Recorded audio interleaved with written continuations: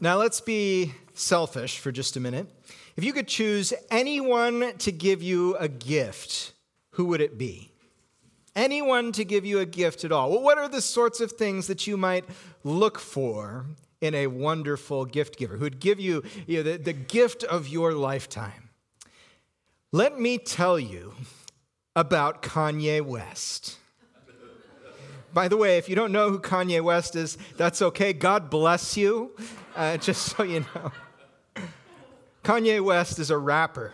He had a long-term relationship with Kim Kardashian. If you don't know who Kim Kardashian was, God bless you. Here's just a few of the gifts that he's given her over the years.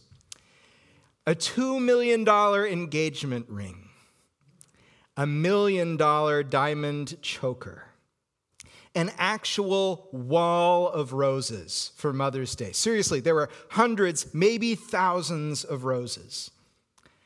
A $4.5 million engagement ring to upgrade her $2 million engagement ring. One Christmas, hundreds of thousands of dollars in stocks, along with small gifts from each company the stock was in. A neon green Mercedes SUV, I don't know about the color, that was valued at something like $250,000. A $1 million check, a $14 million Miami condo. Apparently that one didn't work out and they had to return it. Kenny G to serenade her on Valentine's Day. And because one wasn't enough, 5 Mercedes SUVs, each worth about $200,000 minimum, all at once, not like at 5 different times. I don't know what you do with 5 different Mercedes SUVs all at once, but there you go. So what's the lesson? Well, if you want good gifts, find someone with nearly limitless resources, questionable reason, and make them fall in love with you. Sermon over. That's where you drop the mic. Now, actually, that's pretty terrific advice if you squint at it. You ever heard that phrase? Let me tell you why. See, Christmas is indeed a season, of giving gifts. And that gift giving is because on Christmas Day, God gave us the ultimate gift. During the season of Advent, we're unpacking what those gifts are. And last week, we learned how God gives us life that is full of light. The author of life, the one who made it all, the one who gave you life, and the one whom life radiates out of, and who cannot be overcome by darkness or death. He comes to our world and he teaches us how to live, and he gives us power. He gives us a brand new kind of life that we're just beginning to understand, that we're just starting to take these first faltering steps into. Let me tell you, that's even better than what Kanye gives.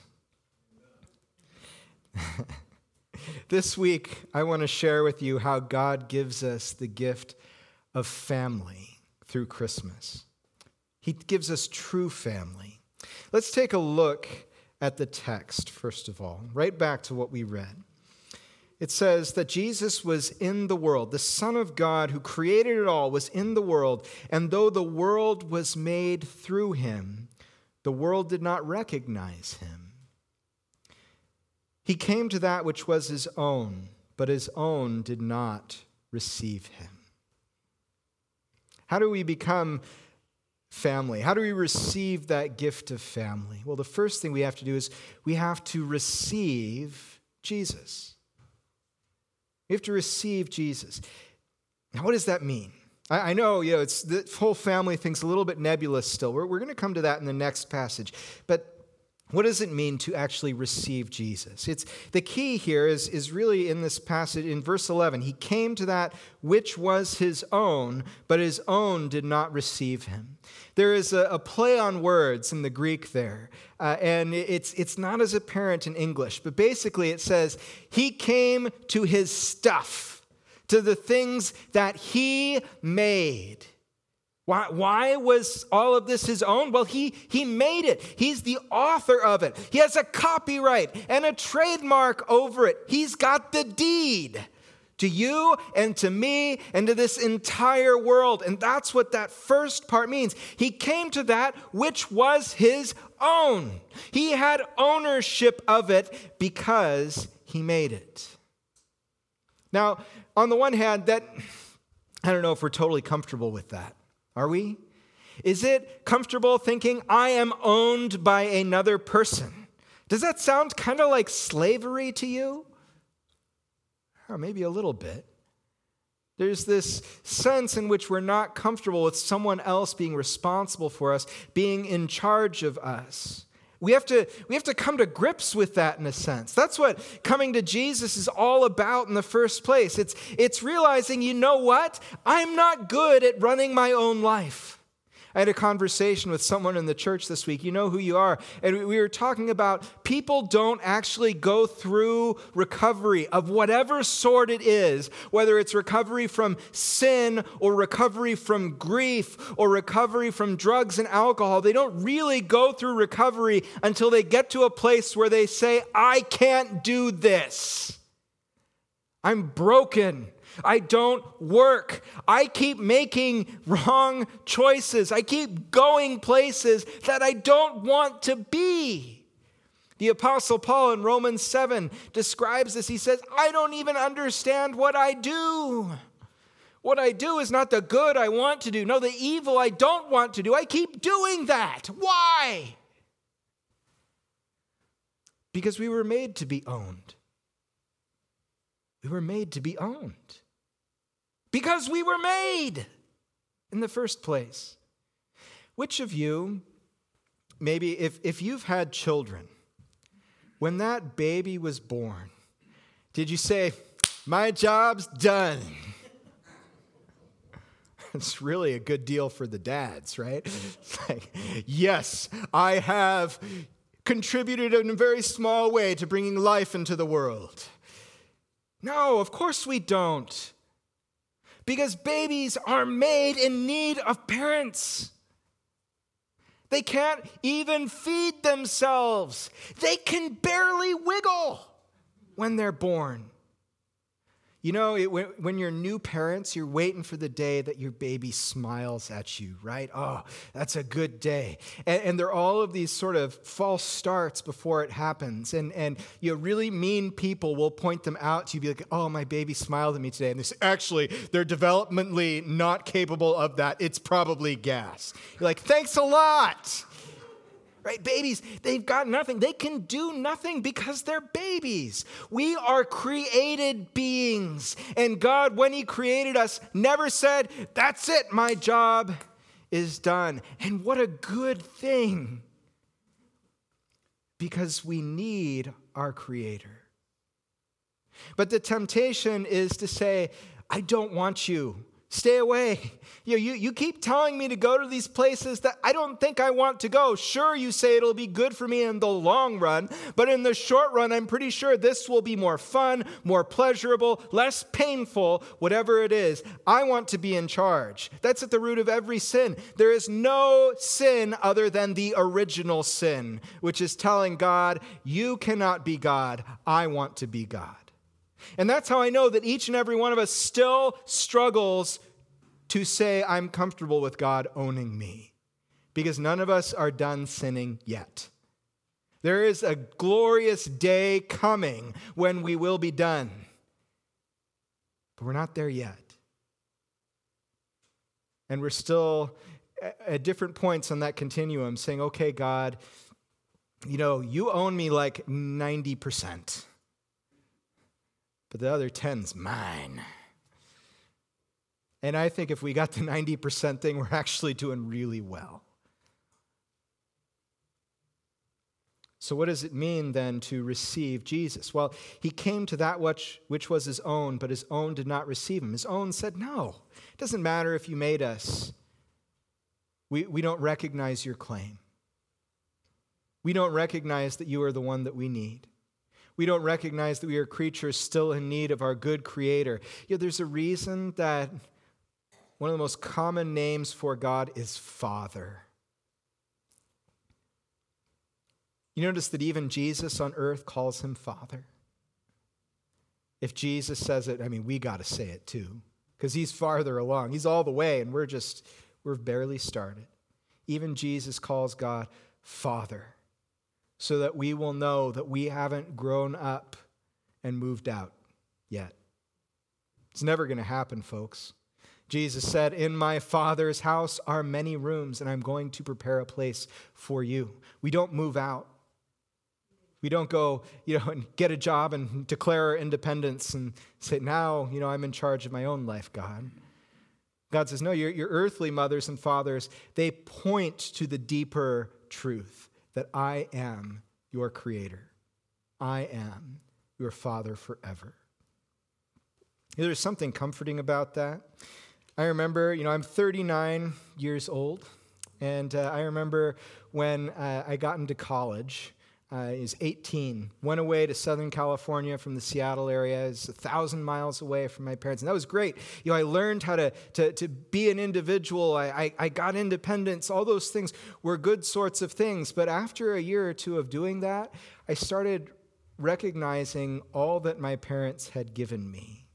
And I remember there was a moment when I picked up the phone and I called them and I said, this is totally inadequate, but thank you for being my parents.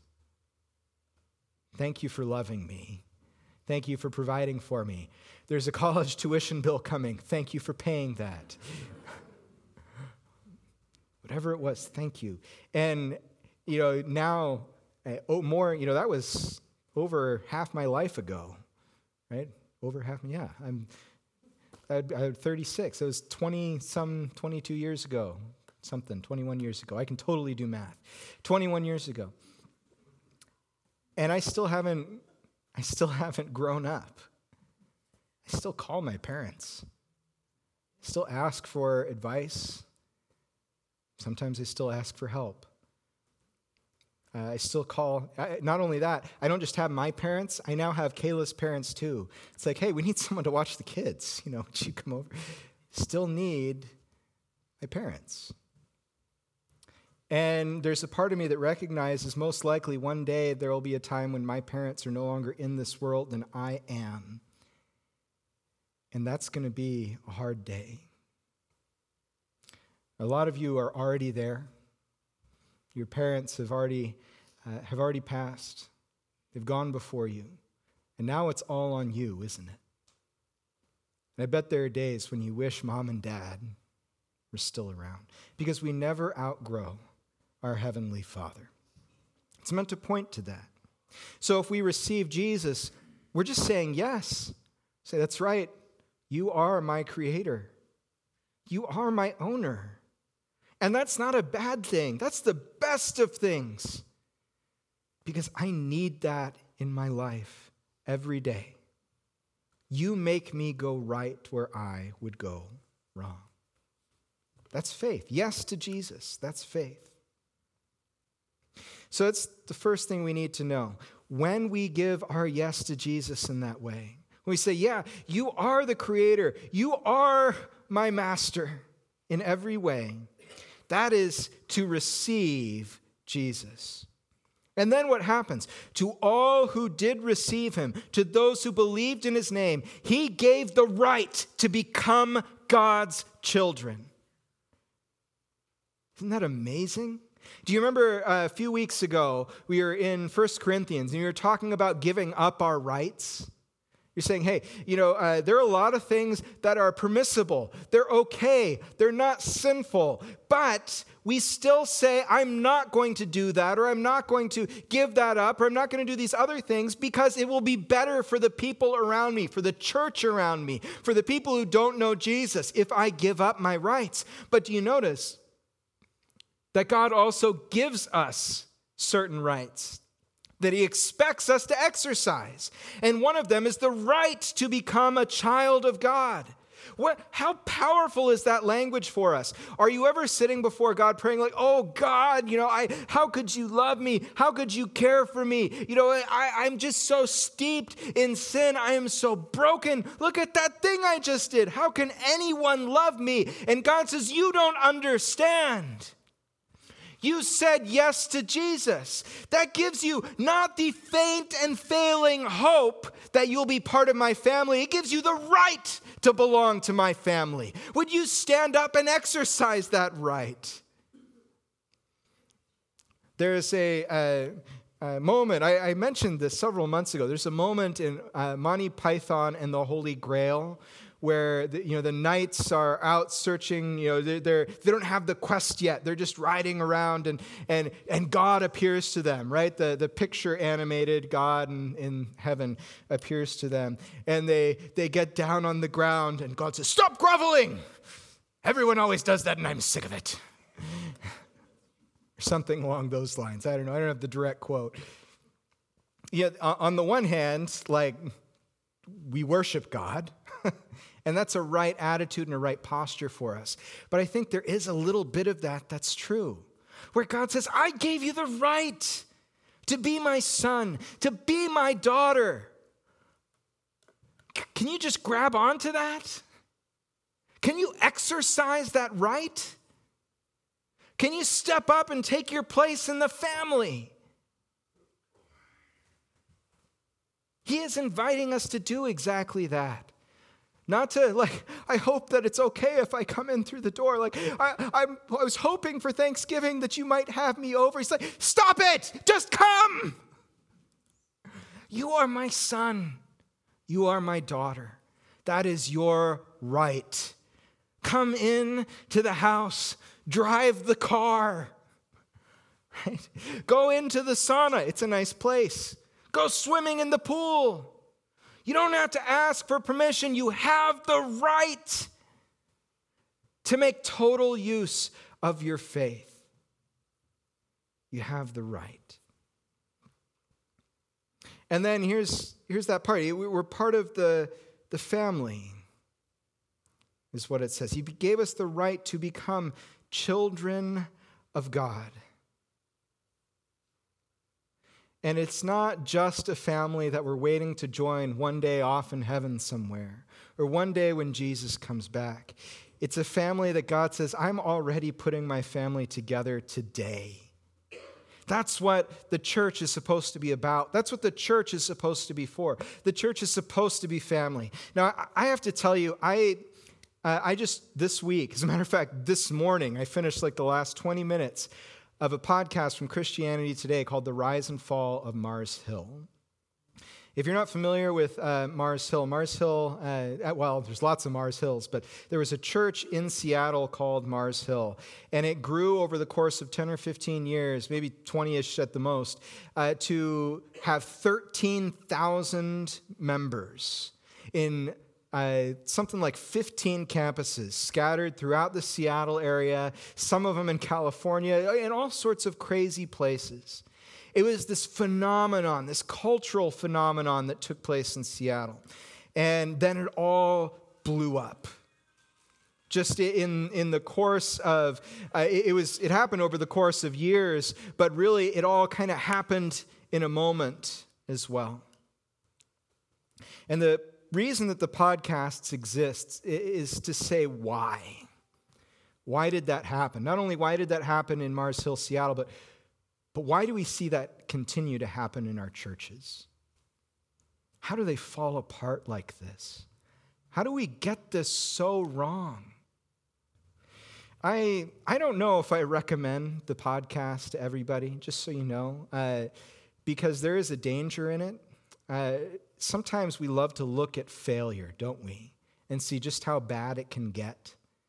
And if that's what we're interested in, we are not going to get any benefit.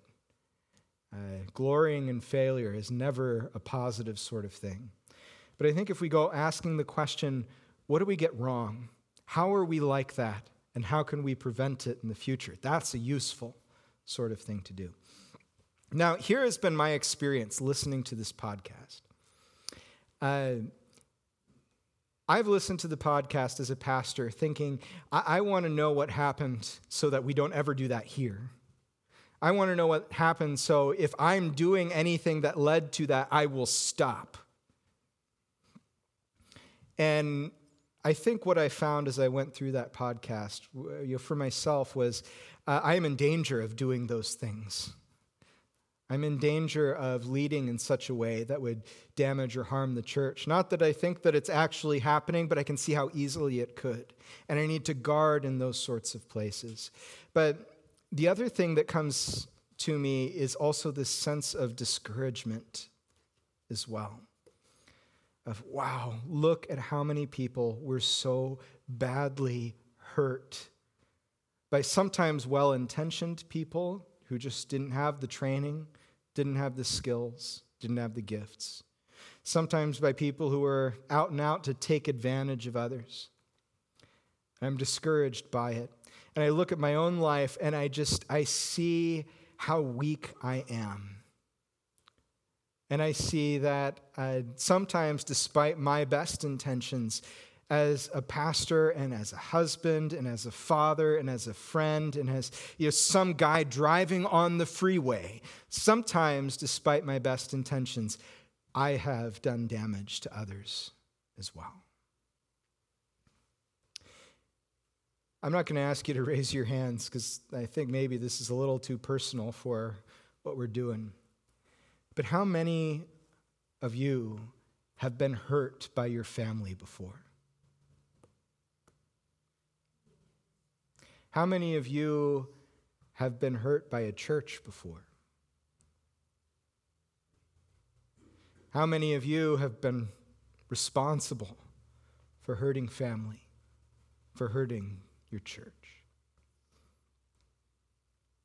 I think all of us, to some extent or other, to a greater or lesser degree, we've experienced that hurt, and we've caused that hurt. I think that in a fallen world, part of being a family together means that hurt is going to come. And it's not okay when it happens. You're saying that we know it's going to happen doesn't mean, just get over it when it does. It means, man, we really blew it. And people were hurt. Some of them were even destroyed. Even in a Christmas sermon, I don't want to pretend that everything's just all right all the time. I don't want to pretend remember as a result of Christmas, one of the things that happened was Herod killing all the babies in Bethlehem 2 and under. This is real life, folks. This is how it goes. So let me acknowledge that when we say that Jesus gives us family, that sometimes we're going to be pretty cynical about that. Sometimes we're going to say, man, my church family doesn't volunteer enough. My church family doesn't care enough. My church family is too Republican. It's too Democrat. My church family, sometimes I just want to line them all up and slap them. That, of course, is not my experience. Or is it? I don't. We can turn that around, can't we? Sometimes I just want to slap that pastor. I'm not going to promise you a perfect ride. I wish I could make that promise here in this church, in this place. But you know what? I just know us too well. I think the promise we can make, though, as family, is that if we mess it up, we'll do our best to make it right. We won't give up on each other. I think that's the promise that we can really make. I think that's the promise that God frees us up to make. Because here's what he's doing. I have these situations, you've had it too maybe as a parent. You have kids and they're fighting. And you say, why are you fighting? You're conveniently forgetting all the times you fought with your siblings. And you're saying to your children, stop fighting. That's your brother. That's your sister. What's wrong with you? We can't stop the fights from happening, but we can go back and we can remind ourselves and each other, hey, we are family. And family means that we find a way to love each other. Maybe that's the best earthly definition of family that we can give, of a functional earthly family. Family finds a way to love each other. And some of you are sitting out there and you said, my family that I grew up in, we never found that way. We never committed to that. And I'm carrying all the hurt and the pain that comes from it. And maybe you're saying the last church that I was a part of, or even the last 2 churches I was a part of, or whatever it is, those churches, they didn't follow through on that promise. And let me tell you, you have my permission in this place to be sorry about that, and to grieve that, and to hurt over that, and to seek healing with God and with God's people here. That's my promise to you, and I hope that it's a promise that each and every one of us can make to each other. Hey, maybe you need to turn to your neighbor and say, whatever you have done, you are welcome here. Whatever you will do, we will patch it up together. Whatever opportunity that you missed, that God is telling you, you need to serve in this way, you need to search in this way, we're willing to do that here. Whatever question that you have, I remember there's a program for telling people about Jesus called Alpha. And the motto of Alpha is ask anything. And do you know how crazy that is in the church? I mean, it's crazy in a lot of places, but in the church, if people say, was Jesus really the Son of God? Is that really a safe question? Does it feel safe? Are you guys all right with that? Let me tell you something. If Jesus really is the Son of God, and I believe that he is not going to run us out because of that question. He's going to say, it's the truth. If you ask, you'll find. You seek and you shall find. Knock and the door will be open to you. You got a question? You can ask that question. And then the charge to all of us is that when those questions come up, don't get so scared or so angry or so frustrated that you say, we don't talk about that here. But to say, hey, if we're family, that means that we're always going to be in relationship with each other. And that means that instead of telling everyone to hide who they really are, we might as well get it all out into the open. Because we're going to be together forever. And we can't keep up the charade forever. See, this is what God does for us. He gives us the promise, the gift, and the curse of making us family. I'm going to make you family with all that is wonderful and all that is hard about that. Now, let me tell you one last thing. If you're here this morning and you're thinking, theoretically, that sounds good, but I don't know if I'm ready for that. I don't know if I can do that. It's okay.